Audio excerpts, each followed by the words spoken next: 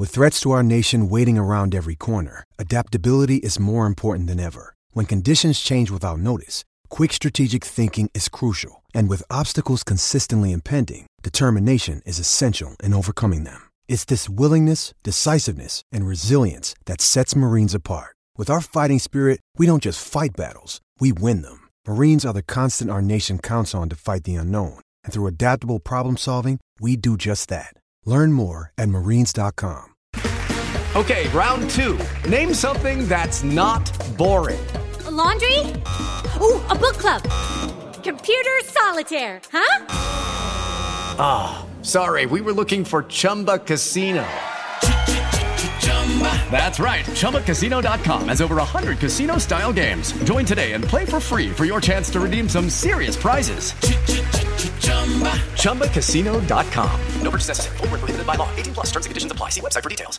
Hey guys, it is Ryan. I'm not sure if you know this about me, but I'm a bit of a fun fanatic when I can. I like to work, but I like fun too. It's a thing. And now the truth is out there. I can tell you about my favorite place to have fun. Chumba Casino. They have hundreds of social casino style games to choose from with new games released each week. You can play for free anytime, anywhere. And each day brings a new chance to collect daily bonuses. So join me in the fun. Sign up now at ChumbaCasino.com. No purchase necessary. VGW Group. Void where prohibited by law. See terms and conditions. 18+. Lucky Land Casino, asking people, what's the weirdest place you've gotten lucky? Lucky? In line at the deli, I guess? Aha, in my dentist's office. More than once, actually. Do I have to say? Yes, you do. In the car before my kids' PTA meeting. Really? Yes. Excuse me, what's the weirdest place you've gotten lucky? I never win and tell. Well, there you have it. You can get lucky anywhere, playing at LuckyLandSlots.com. Play for free right now. Are you feeling lucky? No purchase necessary. Void where prohibited by law. 18+. Terms and conditions apply. See website for details.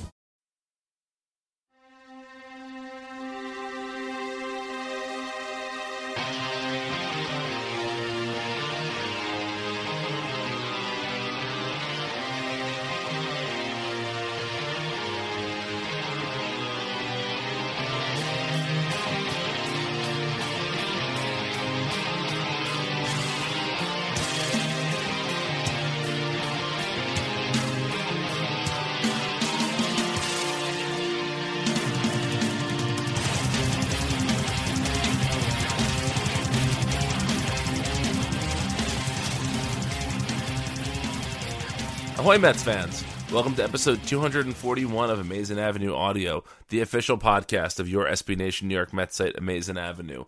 Before we get into anything tonight, some important fun news. On Monday, June 12th, we are going to be at the Mets game, we being myself and Chris, and hopefully some other Amazing Avenue staffers.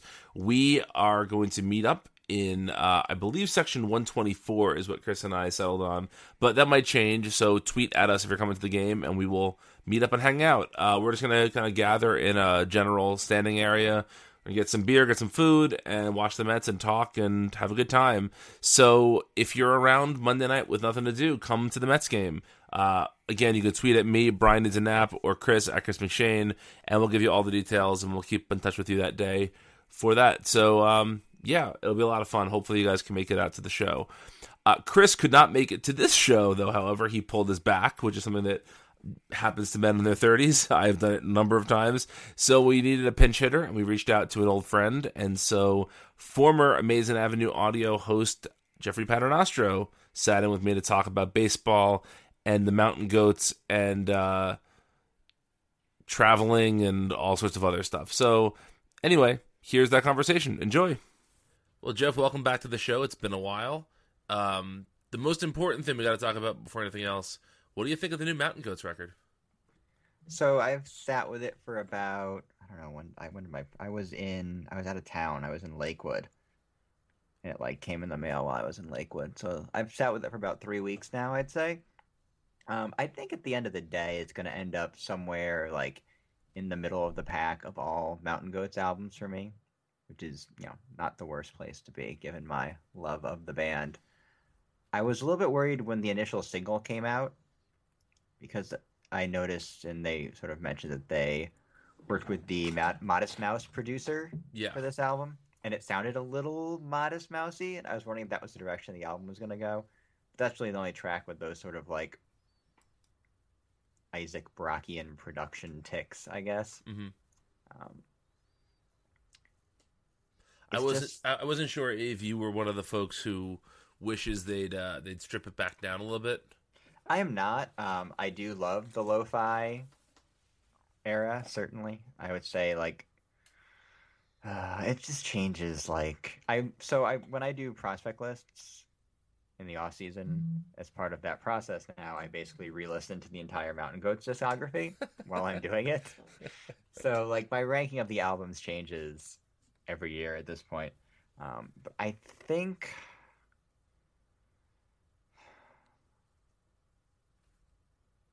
it might be Zoopilot. Might be, and that's like sort of the peak of their lo-fi era. My favorite album at any given time. But I really like We Shall Be Healed. I like all the Vanderslice albums they did together a lot too, and even the more lush production. Like, he had a symphony orchestra like backing. It's just like funny to me that it's like it's gotten like so. It's not just like, well, we have like John Vanderslice producing us like analog with that sort of like distinct sort of tiny telephone analog sound that's very different. Now it's just like, yeah, I have a symphony orchestra on this one. And they become a very good, like, I've seen them live a bunch of times. And they're just a very good live band at this point. It's almost like, obviously Peter Hughes and Darnielle go way back, but, you know, John Wooster is kind of like a ace in the hole drummer for them. I mean, Dewey's in Superchunk, man. Yeah, exactly. And they've added, I can't remember his name, but they've added like a horn player in the last couple tours and last couple albums who's excellent, sort of a jack of all trades guy. I believe he's now an official member as of this record. Yeah, he's at least in like all the promotional photos, so I think that's sort of like where the cutoff point is for being an official. Yeah. I'm one of the weirdos who The Life of the World to Come is my favorite. Oh, I love that album. Record. That would easily be top 2 or 3 for me. Okay. Yeah. I really liked Beat the Champ. I mean, obviously that's completely and utterly in my wheelhouse, so it can be difficult for me to sort of separate. I almost have to like keep it outside of the discography when ranking it, because I was probably 3 years too young for this album to really hit me in that sweet spot. Like, the goth friends I had in high school were all a couple years older than me. Right. So I was sort of on the periphery of that scene.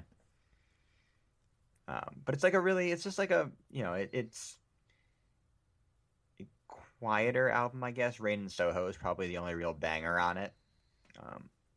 I saw he retweeted someone that made the point that he thought it was sort of a paired album with Get Lonely in that way, which I don't know that I see entirely. For me, it sounds way more like something like Transcendental Youth, but I can see that. Yeah. For the 5 listeners that are huge Mountain Goats fans, this has been a thrilling conversation. Oh yeah. But no, I'm amazed we've already lost a plot. That's that's all right. No, I figure, you know, we both like the Mountain Goats. We don't talk all that often, so here we go. Yeah. Deal with it, listeners. I'm seeing him. He's opening for the Jason Isbell band in like 3 weeks in New Haven. So I'm seeing him there. Yeah, it actually works out perfectly because that venue is like across the street from my favorite cocktail bar. And like usually if I'm there for a full show, I'm too old at this point to like go out drinking after that, having a couple cocktails after like a full show. But since he's opening, I can like get out the door by like 9:30 and it's fine. I mean, it's 10:30 now and I'm drinking herbal tea because I'm 35 now. I can't drink this late at night. I too am 35, so I'm drinking water right now. I had like a beer and a half with dinner, and I did. I had a cocktail with dinner, and yeah, it's time to ease it off, caffeine free. Yeah, this is exciting stuff. Wild times on Amazing Avenue Audio. Exactly. Speaking of wild times, Dylan G just pitched against the Mets. Yeah, so I was having a conversation with a scout not too long ago, and there's sort of like how we categorize players, and he was the team that he works for only allows him to use whole number grades. Okay, so that's interesting. No 45, no 55. It's got to be 2 through 8. So you got to make calls and whatnot. But he said the one grade he really wanted to have was a 45 because there are guys sort of like in that below average major league regular range that, you know, will be good like your good platoon bats. I think that the comp we came up with, 'cause he happened to be on the TV in the bar we were at the time, was like Seth Smith. Okay. Because he's got to be platoon. He's a corner outfielder without like big time hitting power tools, but he's a very useful player. He'll play forever in that role, which is separate from a guy like, this is a pitcher position player comparison, so it's not going to work so well, but like Dylan G, where he was a 4 for a number of years, below average starter, but fine. And then but those guys slip. And when they slip, you get what happened tonight. You can go from a 4 to a 3. It's like quickly. And I think in the same way, you don't really go from a 45 to a 3. Right. That makes sense. But Dylan G is now a 3. And yet he looked maybe better than DeGrom. He was not the worst pitcher in that game. So I got asked after DeGrom's last outing if is DeGrom broken? Like, we just, at this point, Mets fans are just panicking around every single pitcher. And I mean, who can blame them? Right. In the first 8 weeks of the season. But he's coming off 120 pitches. Did that make a difference? I don't know. Like, sometimes you just have a bad command game. It happens. That happens again. You're just like, well, no, I don't know. Chris Sale's had 3 bad starts in a row. Not to this degree, but it can still happen. It's Texas. Fall travels. The Mets defense is bad. All these things are true. I mean, I know last time on this podcast I did a What's Wrong with Jacob deGrom, or Is There Anything Wrong with Jacob deGrom segment. He reeled off like the best 15 consecutive starts in like Mets history or something. So. Well, good. Let's hope that happens again. No, the thing with deGrom is just that deGrom sort of got lost over the last couple of years because Harvey was Harvey and Syndergaard was Syndergaard. Sure. And even the story of Matt being a local kid takes on some extra flavor. And so deGrom has just been this steady, really good pitcher. But when everybody else is gone, you start to realize, oh shit, he's really good. And he's been really consistent. And then when that guy goes down too, it's just it feels, just hurts a little bit more. He was like the last guy. Yeah. I mean, exactly. Zach Wheeler's been fine, but he's basically looks like 2014 Zach Wheeler. So yeah, and we know that Wheeler is pretty much at half of his innings for the year already. Yeah. So even if he's Cy Young the rest of the season, you're not going to get much out of him. So Tyler Pill will make more starts for the Mets this year. That's my bold prediction. I think it's that bold. I mean, you're he's not on the 40-man roster, so yeah, you're not wrong. I keep thinking that they're going to quote send Gazelman to the pen, and then he's going to make a start the next week. And that's just going to be the pattern for the rest of the year. They're already kind of floating a 6-man rotation. Which exactly. They're doing for at least a few weeks, maybe like to the All-Star break or something. Yeah. And then reassess then. Yeah. Because it's getting Matz and Lugo an extra day rest, given what they're coming off of, won't be the worst idea in the world. Yeah, and you would hope that... And, nothing matters. This team's terrible. Eat Arby's. So. Well, that's what I was going to say, is that you hope that maybe you spotlight somebody in that 6-man rotation you can flip for a useful piece. But who knows? I guess, but who are you really trading out of that? You've got just a litany of injured dudes. DeGrom would be like the guy if you wanted to make a mega deal, but the last 2 starts are gonna. Teams will start to at least pay attention to these samples right before the trade deadline, so right. it'll sour enough teams on him probably. At least there'll be concerns. They'll want to see medicals, yada yada yada. I mean, you would just hope that there's a team out there stupid enough to see 3 good Gazelman starts and trade a decent prospect for him. I don't see that happening, and that's those trades never happen because you still have 6 years of control on Gazelman. I mean, really, what you need is Addison Reed to be lights out for a month. That's fair. That's where you're going to get back. If you're going to get back, or Blevins maybe, or Blevins. We talked about this a little on For All You Kids this week. Blevins is a What's weird that? One. My VP Mets podcast. We talked a little bit about Blevins this week just because everyone always needs a left-handed reliever. Because that's the thing, the position players are going to be tough to deal just because if you're a good playoff contending baseball team, there's a pretty good chance you have a corner outfielder as good or better than Jay Bruce and a first baseman as good or better than Lucas Duda, to name a couple examples. And even if it's a small upgrade, you're not going to pay a ton for that. Everybody needs left-handed pitching. That is true. And Blevins, you get the cheap option for 2018 as well. Yeah. And Addison Reed, someone can trade for Addison Reed and make him their 7th inning guy. Yeah. I could see Houston's bullpen hasn't exactly been lights out. I could see that happening. I mean, Davinsky's been great, but Giles is a little shaky. Adding another arm in there, Gregerson's been a little shaky. That's the kind of move almost any team at the deadline will make. The Mets have the last 2 years when they were contenders. Right. Now, Chris has taken over the Rob role of being the eternal optimist about the Mets. Yeah, and I mean, it's not good. You're not going to get that from me, guys. No, and I was going to say I don't think I'm quite the pessimist about the team that you have been in various times in your Mets career. But do you have any hope left for this season? So, and I'm not talking statistically. I'm talking about just in terms of when you watch the games. Do you have any hope that you're watching a game in October? I don't think so. Because, there's a couple things that separate this year out from the last couple. They've dug themselves a deeper hole than the last few years. There's just more teams between them and the second wild card, and I think better teams. The Cubs, they'd have to basically outplay the Cubs by 7 or 8 games. It's part of whatever else they would have to do. They'd have to outplay the Cubs for the rest of the year by 7 games. I don't know that that's entirely likely. Yeah, that's fair.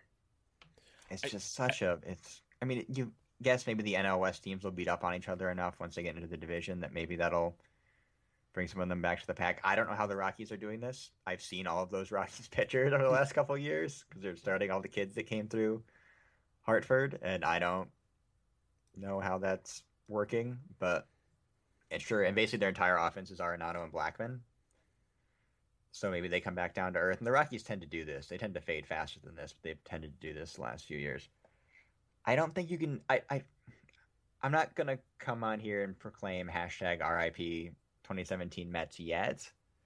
I just don't know that I see that big late season run in them like they've had the last couple of years. I don't know that they have the pitching to sort of jumpstart that. I know they hit a ton too, but they got, I don't know, I'd look at the numbers, a dozen, maybe 15 really good starts from Gesellman and Lugo down the stretch last year to, buoy a rotation that had lost DeGrom and Matz. I mean, still obviously had Syndergaard, but and Bartolo, but they don't. That's unless the rotation sorts itself out. And look, maybe Matz and Lugo are the guys that come in and do that. Lugo's pitching with a sprained UCL, and Matz. I mean, maybe you just get the 140 innings he gives you every year on the back end, and they're fine even Matz innings. It's certainly possible, but sort of the clock starts now, and recent returns have not been great. Yeah, my only real hope comes in either Matz or Lugo looking really good for the rest of the season. Getting Syndergaard back in mid to late August is a nice, if they're anywhere close to the second wild card, getting Syndergaard back is a big boon, but he's only pitching once every 5 days.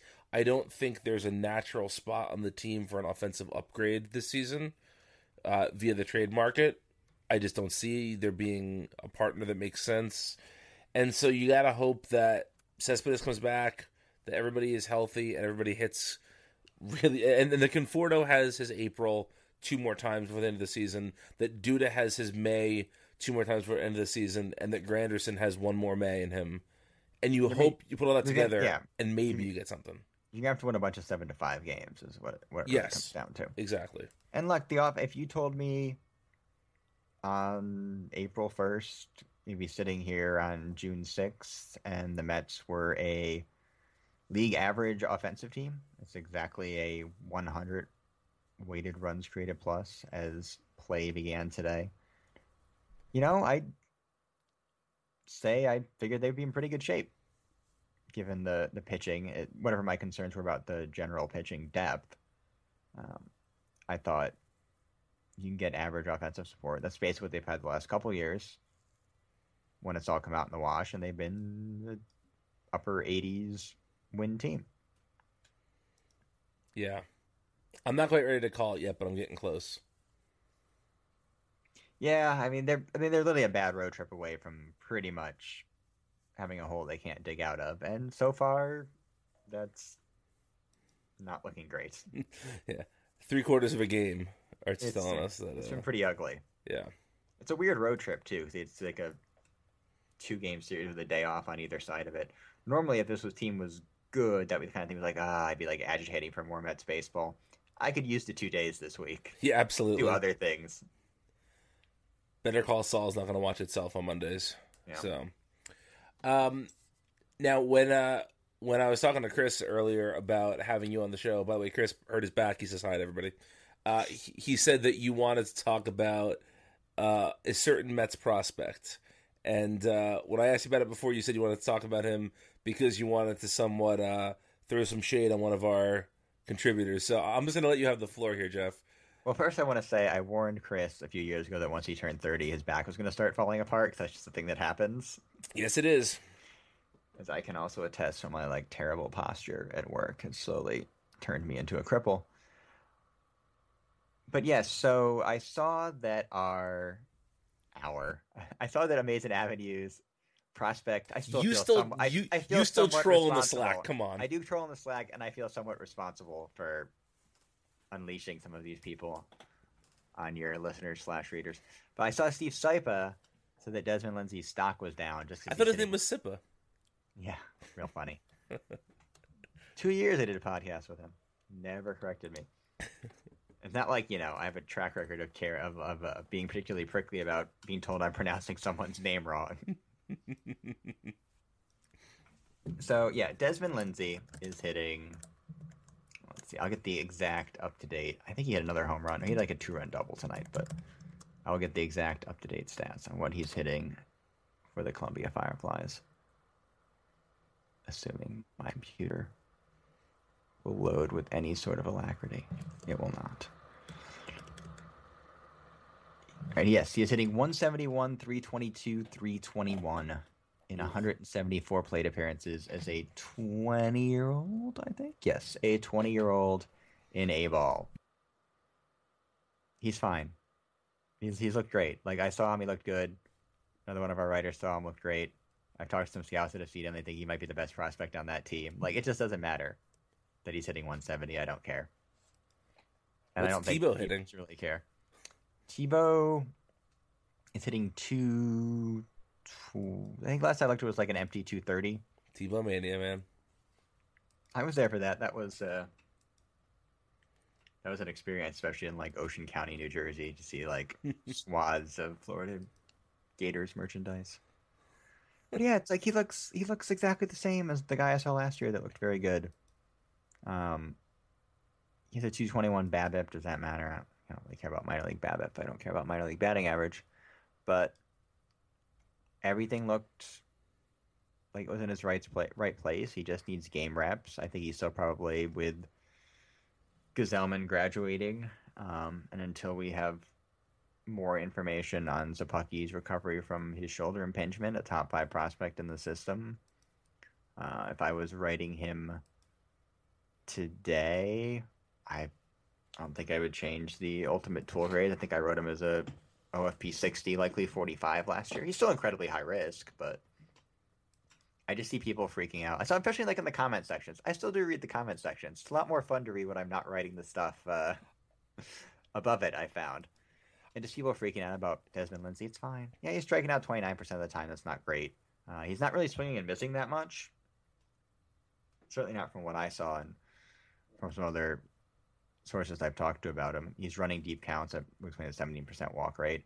And it's a kind of passivity, I think, that can be fixed. I know we've had that conversation with regards to Brandon Nimmo for 6 years now, but I don't think it's... I don't think there's anything for concern there. Don't be worried about Desmond Lindsay. You can be a little worried about Justin Dunn now, I think, if you want to be a little worried about Justin Dunn. If you want to transfer your worry someplace else? Yeah, if you want to transfer your worry someplace else. I saw in this morning in the comment section, people are already souring on Dom Smith. He's not hitting for enough power in Vegas. So, man, nothing ever changes in the prospect report comment sections. I'm somebody who has no self-control in 80% of my life, if not 90% of my life, but I never read comments. I have to say I'm good about that because nothing good comes from that. It's fine. It is what it is. Who else you hot on this season while we have you on the podcast? Who else is who's going to make a big jump in your prospect rankings at the end of the year?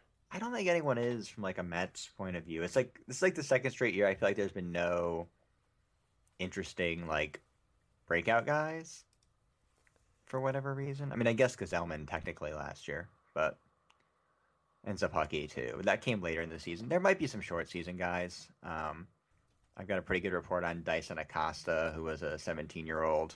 Well, he's 18 this year. They signed him as a 17-year-old. Yeah, he got signed last year. I think he got signed as a 17-year-old for $70,000. It was like a velocity pop-up guy. It was up to 95 and extended with 4 pitches. So I don't know if I'll go to the GCL or Kings for it, but he's at least a guy to keep an eye on. It could have sort of like a Marcos Molina type breakout potentially.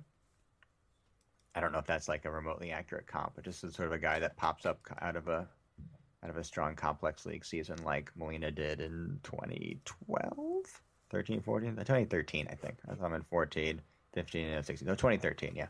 I find at this point I've been doing it for so long I forget what year anything happened in. I couldn't remember what year Ahmed Rosario came stateside the other day. I got to look these things up. Or like dig into my notes. Like I used to have a mind like a steel trap for this kind of stuff. And when you do 30 teams, it turns out it goes away very quickly. Yep. Makes sense. It does not linger. There's a few other interesting. I don't know, like I'm trying to think if there's any like potential breakout. Luis Silva, I'm guessing, is probably going to be the big name starter at Brooklyn this year. It's like the polished strike throwing Latin signing that has like ridiculous numbers in the Penn League. He's already got Tommy John on his resume, so there's that. But that guy had a little bit of helium at the end of last year between the complex. I think he made like one pop-up start in Columbia at the end of the year. Andres Jimenez is, of course, an exciting name now that he got pushed to full season ball about a month ago. Been about a month in Colombia as an 18-year-old, 7-figure signing out of Venezuela a couple of years ago. I wrote about him for BP fairly extensively. I still don't have a great handle on him. It's just, as I wrote in the piece, kind of a weird profile. I'm not super confident he's a shortstop long term. He might be. He's like one of those guys that's in the bucket that I don't know. It's a weird body type. It's a weird swing. Not a weird swing, but it's a. He's not physically strong enough to make the swing work yet. While the swing itself is probably fine. While we're talking long term, where do you see Lindsey long term in the outfield? I don't think he's a center fielder. Assuming the leg issues don't continue to recur and maybe sap some of the athleticism, I think he's fine there. I was impressed. I've always sort of been impressed with his roots and instincts, given that he has very few reps out there.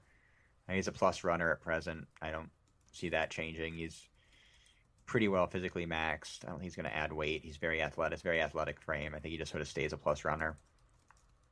So I think he'll be fine in center field long term.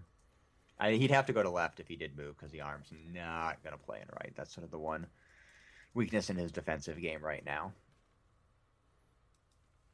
Anybody else? There's like no, like,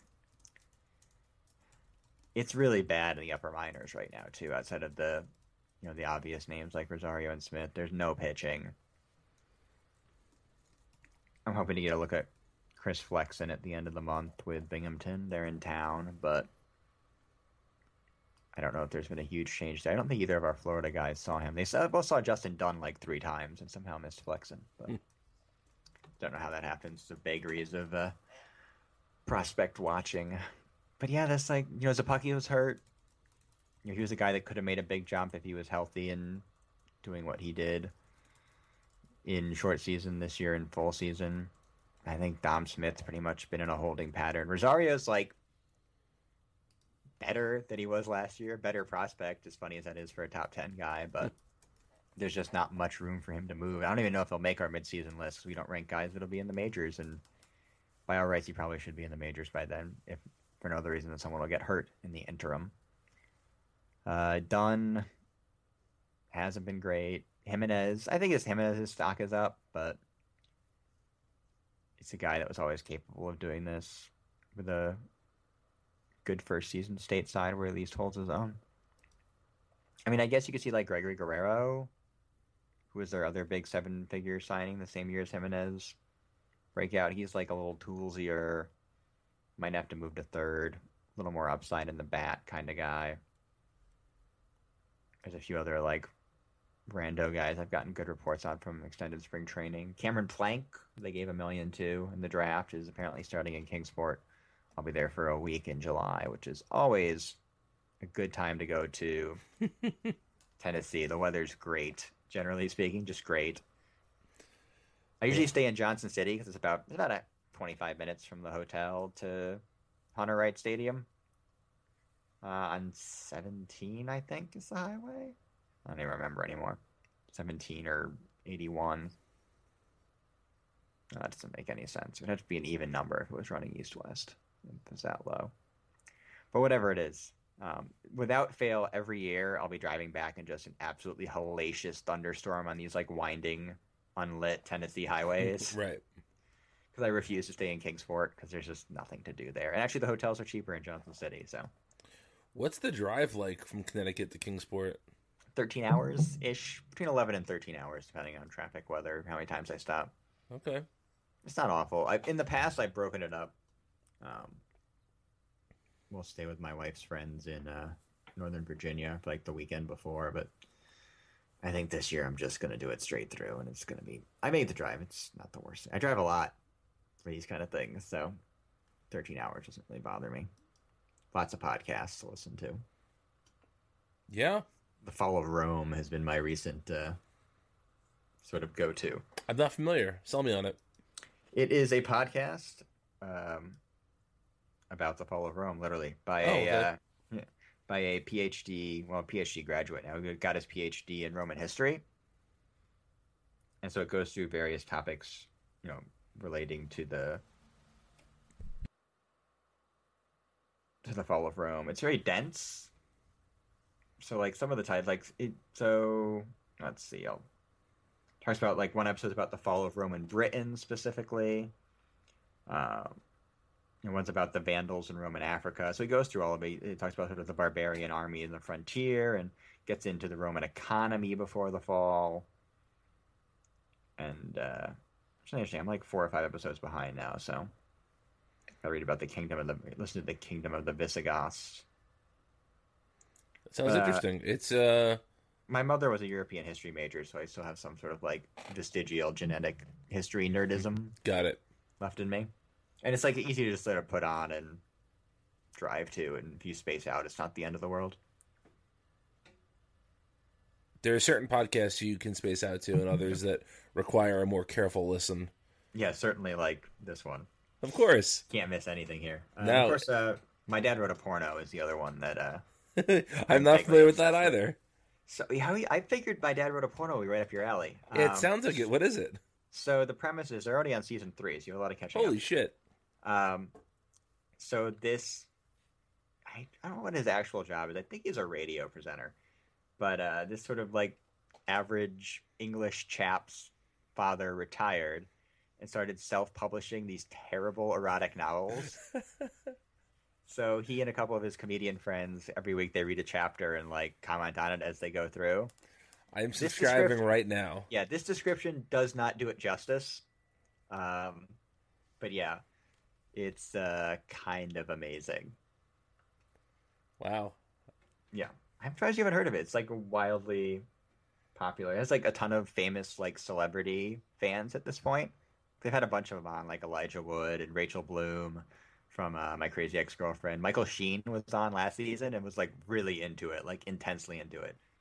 Wow. I guess I think having that second kid did be in for fair enough for podcast shit. So my dad. I would not recommend listening to it in front of the kid. No, that's the reason earbuds were invented, Jeffrey. Yes. So, anything else you want to talk about while we have you here? Mets related or otherwise? I think we pretty much covered all of the basics. Can I plug our Citi Field event in a month? Yeah, I'm going to try and be there for it. Yes, so July 1st, we're doing our Baseball Prospectus Day at Citi Field. If you've been to them in the past, it's pretty much the same. As always, if you haven't been, you get in before the game, which will also give you an in, I think, to get in as Jubal Cabrera bobblehead. It's a Jubal Cabrera bobblehead day. And you get in early. We go up to the little auditorium there. There's a panel with Sandy Alderson and TJ Barra, the Mets director of analytics this year. And then a panel of schmoes like me and others from Baseball Prospectus. Craig Goldstein, our minor league editor, will be there. Brett Sayre, our managing editor. Kate Feldman and Jarrett Seidler, who I'm sure will be familiar to listeners of this podcast. Wilson Karaman, another one of our prospect team members, is actually out from the West Coast. I think he's up for Sabre because it's also Sabre weekend in the city. So you can make it a twofer if that's the kind of thing that interests you. And then we watch the game, and they'll probably just go drinking Queens afterwards. Yeah. It's a lot of fun. I've been 2 or 3 times, and if familial responsibilities allow me to, I'll be there again this year. So check it out. All we ask is you just be like. So I think the last couple times we've done it, the Mets have been good enough that the Alderson Q&A has been pretty convivial. Yeah. I wonder. I'm going to be at the Camden Yards one 2 weeks before, and I do wonder if that'll give me at least a little bit of a preview because I know the Orioles fans at present are not thrilled. The Orioles are fine. I mean, they're like 3 games out of the division lead right now, but they've been bad recently. So I think there's been some agita in the fan base around Dan Duquette. So I'm going to see how that plays out. The first year I went, I was there. It was my 30th birthday. Actually, it was 5 years ago now, and it was the day after the Santana no-hitter. Yes, I was at that one too. I think Chris was as well. Yeah, this is before I knew either of you guys, though. Yeah. And I remember Alderson, was sufficiently giddy about the no-hitter. Oh, yeah. If I'm not mistaken, Dickey pitched a complete game that day. He did. It was against the Cardinals again. Yes, he pitched a complete game, 10K something. Yeah. He had 10 strikeouts. So. That was during that magical Dickey year.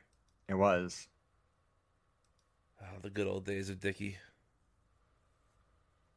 He has he's been okay for them. He has not been as bad as Bart for the Braves this year. No. It's very sad Bart went on the DL instead of them just DFAing him. I guess you got to keep him around. When's the actual? I always forget. When's the Bartolo bobblehead day? It's against the Mets, isn't it? I believe it is. I think it's this month at some point. I guess you got to keep him around for that. That's a bobblehead I do want. I'm not a big bobblehead collector, but that would be a fun one to get. I actually ordered Clark Toys did a special edition bobblehead of his home run. Oh, nice. So that sits on my desk at work along with like 10 other bobbleheads. Did you ever find what was the one you were chasing? The Yasmero Petit, the St. Lucie one. Mets. I do. It's on my desk right here. It's right in front of me. I'll bobble it. Oh, wow. Yeah, so they're like tiny. So I bet I had like a eBay alert set up for it, but it never actually like keyed off it. I think probably because of the way they phrased it. It was a set of 5 that year, so I ended up having to buy all 5. Are any of the other ones bobbleheads decent? There's a Kaz Matsui one. Oh, that's fun. Yeah, it's Matsui, Wright, Piazza, Reyes, and Petit. 2 of these things are not like the others. Yes. I was in the market for a new guitar a few months ago, and I almost sold my Gary, Keith, and Ron bobblehead. Oh, geez. Yeah, those go for a pretty penny. Yeah, so... The gnomes are, like, out of control, too. Yeah, they are. I was at the Syndergaard gnome game last season, and I got there what I felt was a fair amount of time early. I wasn't going to wait in line or anything. Yeah, no. But it was gone. It was long gone. I have tickets for the Syndergaard bobblehead day this year, and I'm just planning on... Flipping those? No, I'm going to keep it. I keep all my bobbleheads. Do you have one ticket or 2 tickets? No, I got 1 ticket. Okay. Jarrett got an extra ticket. He's a season ticket holder, so we went on the exchange and got an extra one for me. So we may just like literally camp out in front of the one of the rotundas at like 3 in the afternoon and record a podcast sitting there waiting for the. It's a little funny a free time. I guess you're gonna do it. You got to do it. But my father has been very insistent to go down to a Cyclones game this year. So I'm like, all right, I will. I'll go. I won't even work. Like I'll sit in the bleachers and have a couple beers. Like is profoundly uncomfortable for me to do at a minor league game. I'm fine doing it at Mets games. God knows I need it, but like I'm always still a little leery about going to a minor league game and having a beer. Just it's so ingrained in my DNA now. But what I didn't realize is it's Ahmed Rosario Gnome Day as well. Oh, okay. It's only for the first 2,000 fans, and it's a Saturday night game, so they're probably going to get 6 or 7. So I'm deciding if I got to debate if I want to make an effort to get the Ahmed Rosario Gnome or not. I'm going in early August to a Cyclones game. I was very hungover one morning. My wife and I were on vacation, and I got an alert on my phone that it was the Sandlot Day. Yes, it is. And it seemed like a really good idea at the time to buy a couple of tickets to that. So that's I believe it's a Squints bobblehead. It is a Squints bobblehead. So yes. I'll have that in my collection. I'd say they do an absolutely fabulous job with like the promotions down there. Yeah. Every year, there's an Edgardo Alfonso starting lineup figure this year too.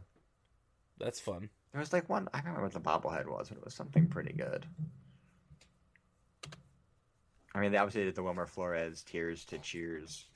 Yeah. One, which that was one of the things I meant to get on eBay, like in the off season. After some of the saturation. Let's see if they're still available. $40 is like the upper limit of what I'll pay for a bobblehead, I think. What's it going for? $40. Oh, it's actually going for 40. Okay. Yeah, I'm not morally opposed to it, but it also doesn't look like Wilmer Flores at all. No, it looks nothing. The haircut's the problem. It's not quite Jeter's statue bad, but it's pretty bad. Like, it really doesn't, like, I'm trying to think of it. I don't know. I guess he just kind of has like I don't want to say a generic face, because that seems like very, I don't know. It's like not like a problematic phrase for a lot of reasons. Yes. But it's like, there's no like distinctive, like if you're making a Bartolo Colon bobblehead, I feel like it's like sort of like the roundness and like the hair is very distinctive. Yes. Or like Dickey has got the beard that's very distinctive. I think Lucas Duda has this problem to a certain extent. Just like standard white guy look. Yeah, it's just not. And David Wright, I've never seen a good David Wright bobblehead for that reason. Like, buzz cut and dimples. Yeah, you really have nothing to, I guess as the designer, you really have nothing to really glom onto. But it shouldn't be this hard, you'd think. You'd hope. Well, since we've devolved into Brooklyn bobblehead talk, I think it's probably time to wrap this up. It's good. It's still shorter than anything else I've ever done podcast related. That is probably true. So. Thanks, Jeff. Thank you. Hi, this is Aaron York for Amazing Avenue Audio, and we are going to take another tour around the National League East because there's a lot going on in baseball right now, and a lot of it is not happening for the Mets, as they just dropped their series opener to the Texas Rangers on Tuesday night. So let's get going. We have the Washington Nationals at the top of the division. They continue to roll. They're now up 12.5 games over the Mets and the Braves. Both those teams are tied for second place and just barely in front of Miami. But the Nationals have won 3 in a row now, 7 of their last 8. They just defeated the Dodgers 2-1 last night, which is Tuesday night. And a lot of that was because of Max Scherzer striking out 14 batters, having a great performance. And they pull away with the 2-1 win. There's a GIF floating out there on the internet because cameras caught Max Scherzer kind of swearing into his glove as he's staring down Chase Utley. So that could be a fun thing for Mets fans to look at. Certainly something a lot of Mets fans can relate to, so that's pretty cool. At the end of the game, Coda Glover, who we were talking about last week, has done a great job in the closer role. He does indeed lock down this one, but then the benches clear momentarily because he kind of has an incident with Yasiel Puig. They were barking at each other. Fortunately, cooler heads prevailed, but after the game, Glover said about Puig, he was staring at me, I didn't like it, and that's why they felt the need to kind of yell at each other a little bit. And that's kind of an example of what's wrong with baseball right now. But again, fortunately, no one threw any punches.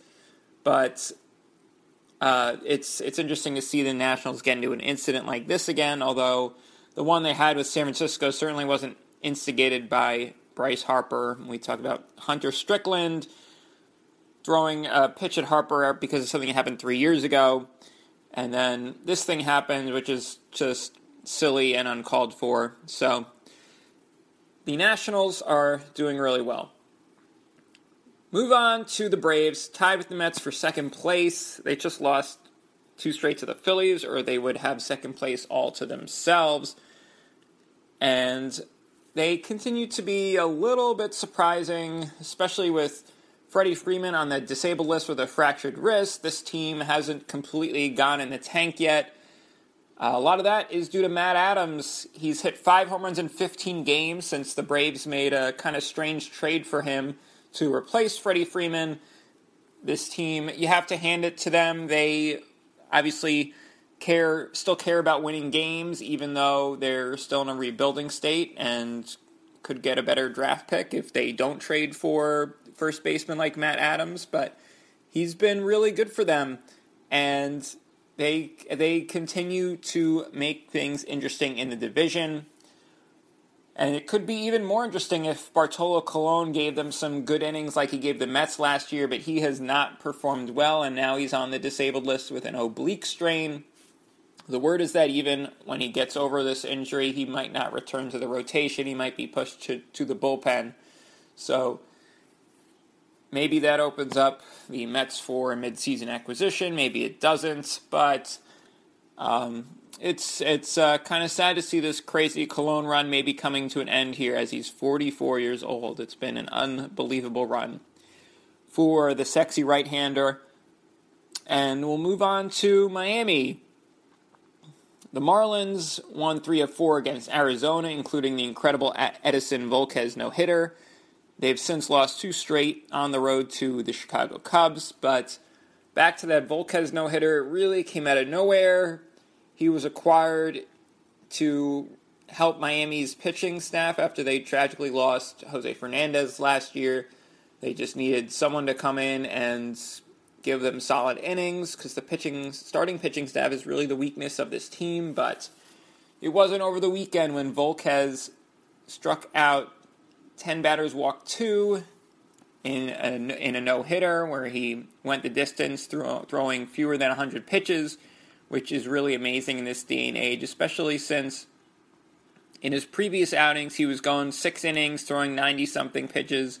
So for him to go 9 and throw less than 100, really coming out of nowhere, and an outstanding performance by Volquez. And it's good to see this Marlins team being able to celebrate a pitcher like that after the death of Fernandez, although it is pretty crazy. They've had 6 no-hitters since coming into the major leagues in 1993, which it's awesome for them. It's just funny how stuff like that works. The Mets, of course, only have 1 no-hitter in their entire history of greater than 50 years, and the Marlins just can't get away from winning, from getting no-hitters and winning world championships out of the wild card spot. But right now, the team still has a lot of work to do. They are 13 games out of first place, and only a half game behind the Mets and Atlanta for second place.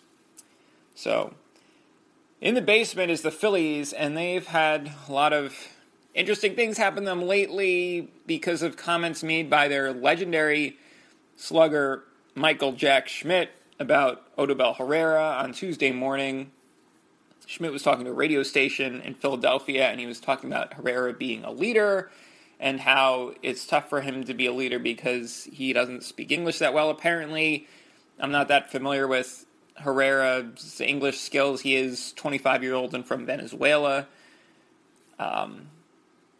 But the point is, Schmidt's comments didn't go over very well, and it was interpreted that Herrera and other Spanish speakers couldn't be leaders because of the language they speak, but which is unfortunate. And I think Schmidt could have gone over a lot better if he also let it out that, hey, it's also hard for a guy to be a leader if he only speaks English, because there's so many Spanish speaking players in the league that if you only speak one language either way, it can be tough to be a clubhouse leader.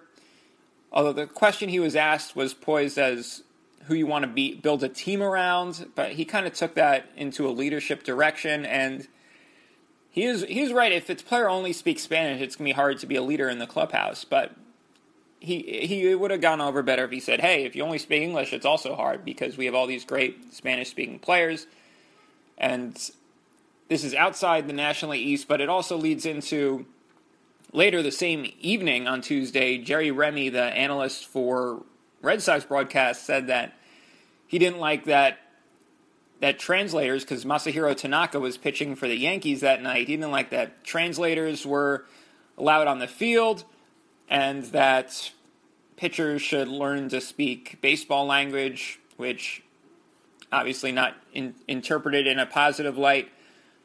I kind of agree that it's weird to see translators on the field on the mound when they go out for the mound visit. It's one thing if they're at the press conference and doing stuff with the press and helping the player acclimate himself that way, but for them to be out on the mound is a little strange. But then again, I think Remy, like the rest of us, wants to see the best players in the world play in Major League Baseball. So, and if they want the translators on the mound, if that helps them feel more comfortable in America, then I'm all for it, because it's awesome getting to see all the best players from Japan and Cuba and everywhere else play in America. So I am all for the translators if that helps get more great players into Major League Baseball.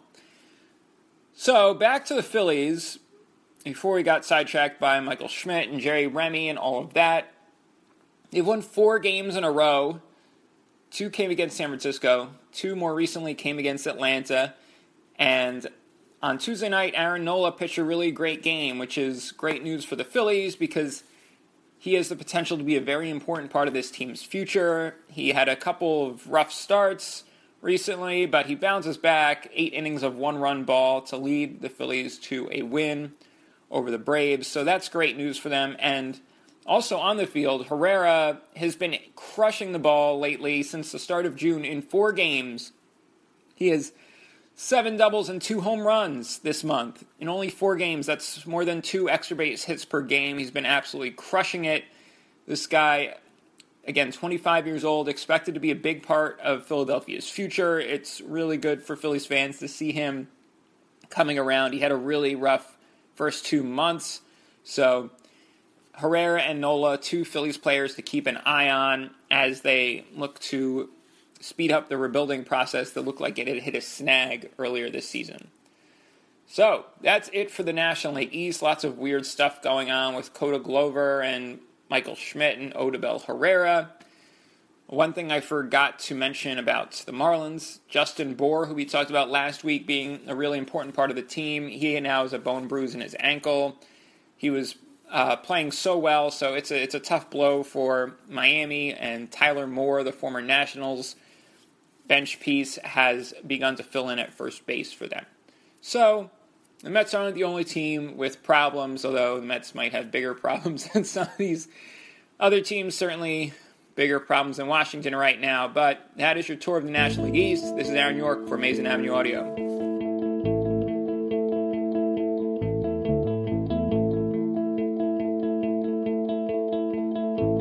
Hitting on a first-round pick should be a no-brainer, but just as critical are the diamonds in the rough, the players that go unnoticed in later rounds or beyond and turn out to be of high value. Here are the 5 greatest draft steals in Mets history. We start, as always, with number 5, Jacob deGrom. Once a shortstop at Stetson University, deGrom, the 272nd selection by the Mets in the 2010 draft, quickly adapted to being a major league pitcher. He was stellar against the Yankees in his debut in May 2014. He then went on to win 9 games that year and be named the National League's Rookie of the Year.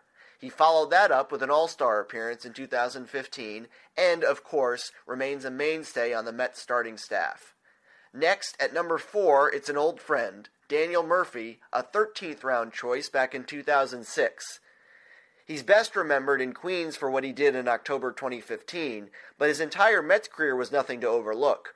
Over 7 years, he recorded 967 hits, including 188 in 2013, and batted .288. His fielding and base running decisions were, at times, very questionable, but his consistency at the plate made up for it. What has become of Murph since he left New York? That's better left unsaid. Now on to number 3. Unfortunately, it's another player we let go far too soon, Nolan Ryan. In the first year of MLB's amateur draft in 1965, Ryan was chosen by the Mets in the 12th round. He became the standard for pitching longevity and power.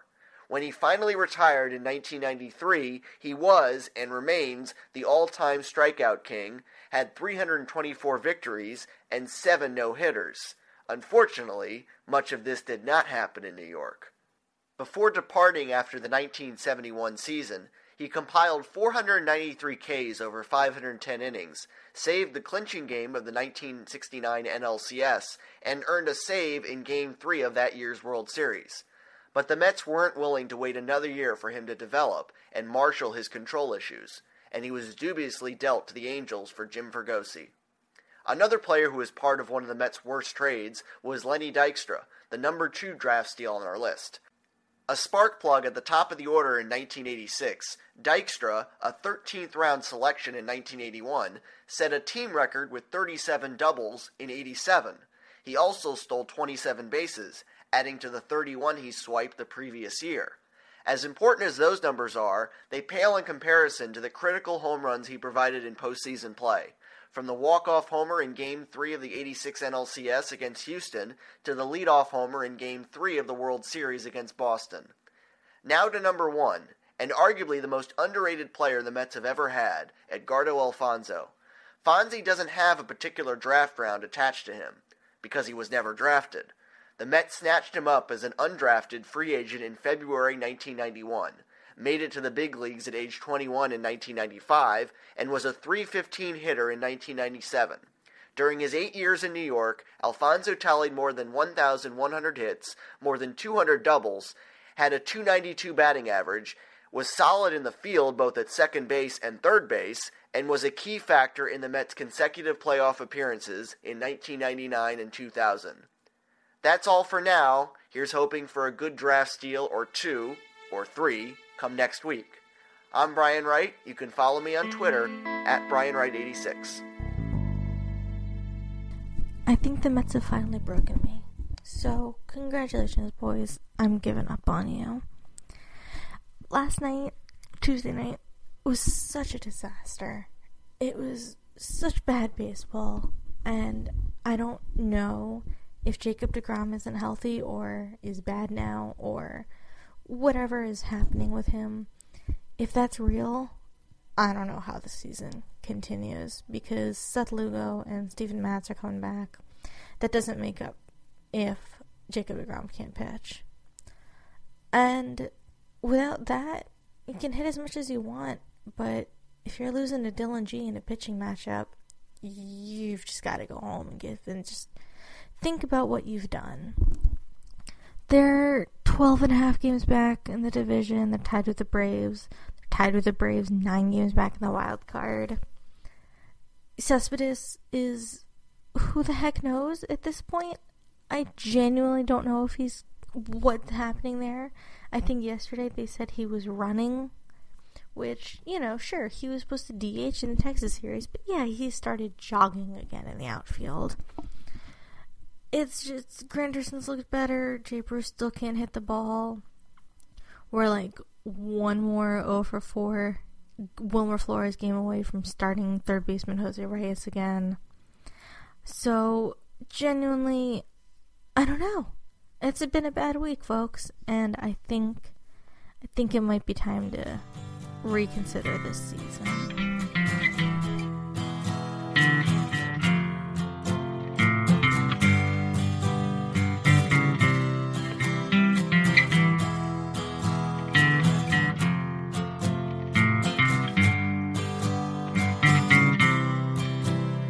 Well, folks, that does it for another installment of the podcast. Thank you so much for listening. We appreciate it. We also appreciate if you go to AmazingAvenue.com and read all the stuff that we write about the Mets. We have game recaps, we have news, we have analysis, we have lots of fun stuff. You can also find the site on Facebook, Twitter, and Instagram, and of course, that is at Amazing Avenue. You can email the show, podcast@AmazingAvenueAudio.com. We have one email waiting for next week, and we'll hopefully add a few more if you nice people send us emails, so please do so. We would also love it if you went to iTunes, now it's called Apple Podcasts, or Stitcher, or your podcatcher of choice, and rate, review, and subscribe to the show. Those Apple Podcast ratings and reviews really, really do help. So if you have a free minute this week, when you can do that, we would greatly appreciate it. And finally, you can find all of us on Twitter. I'm at Brian Needs a Nap. Jeff is at Jeff Paternostro. Kate is at Kate E. Feldman. Brian Wright is at Brian Wright 86. Aaron York is at Aaron P. York. So, again, if we are going to get a big crowd on Monday, we need you to come. We need you to come to the Mets game on Monday, hang out with us. Again, tweet at myself or Chris for details. And until then, let's go Mets.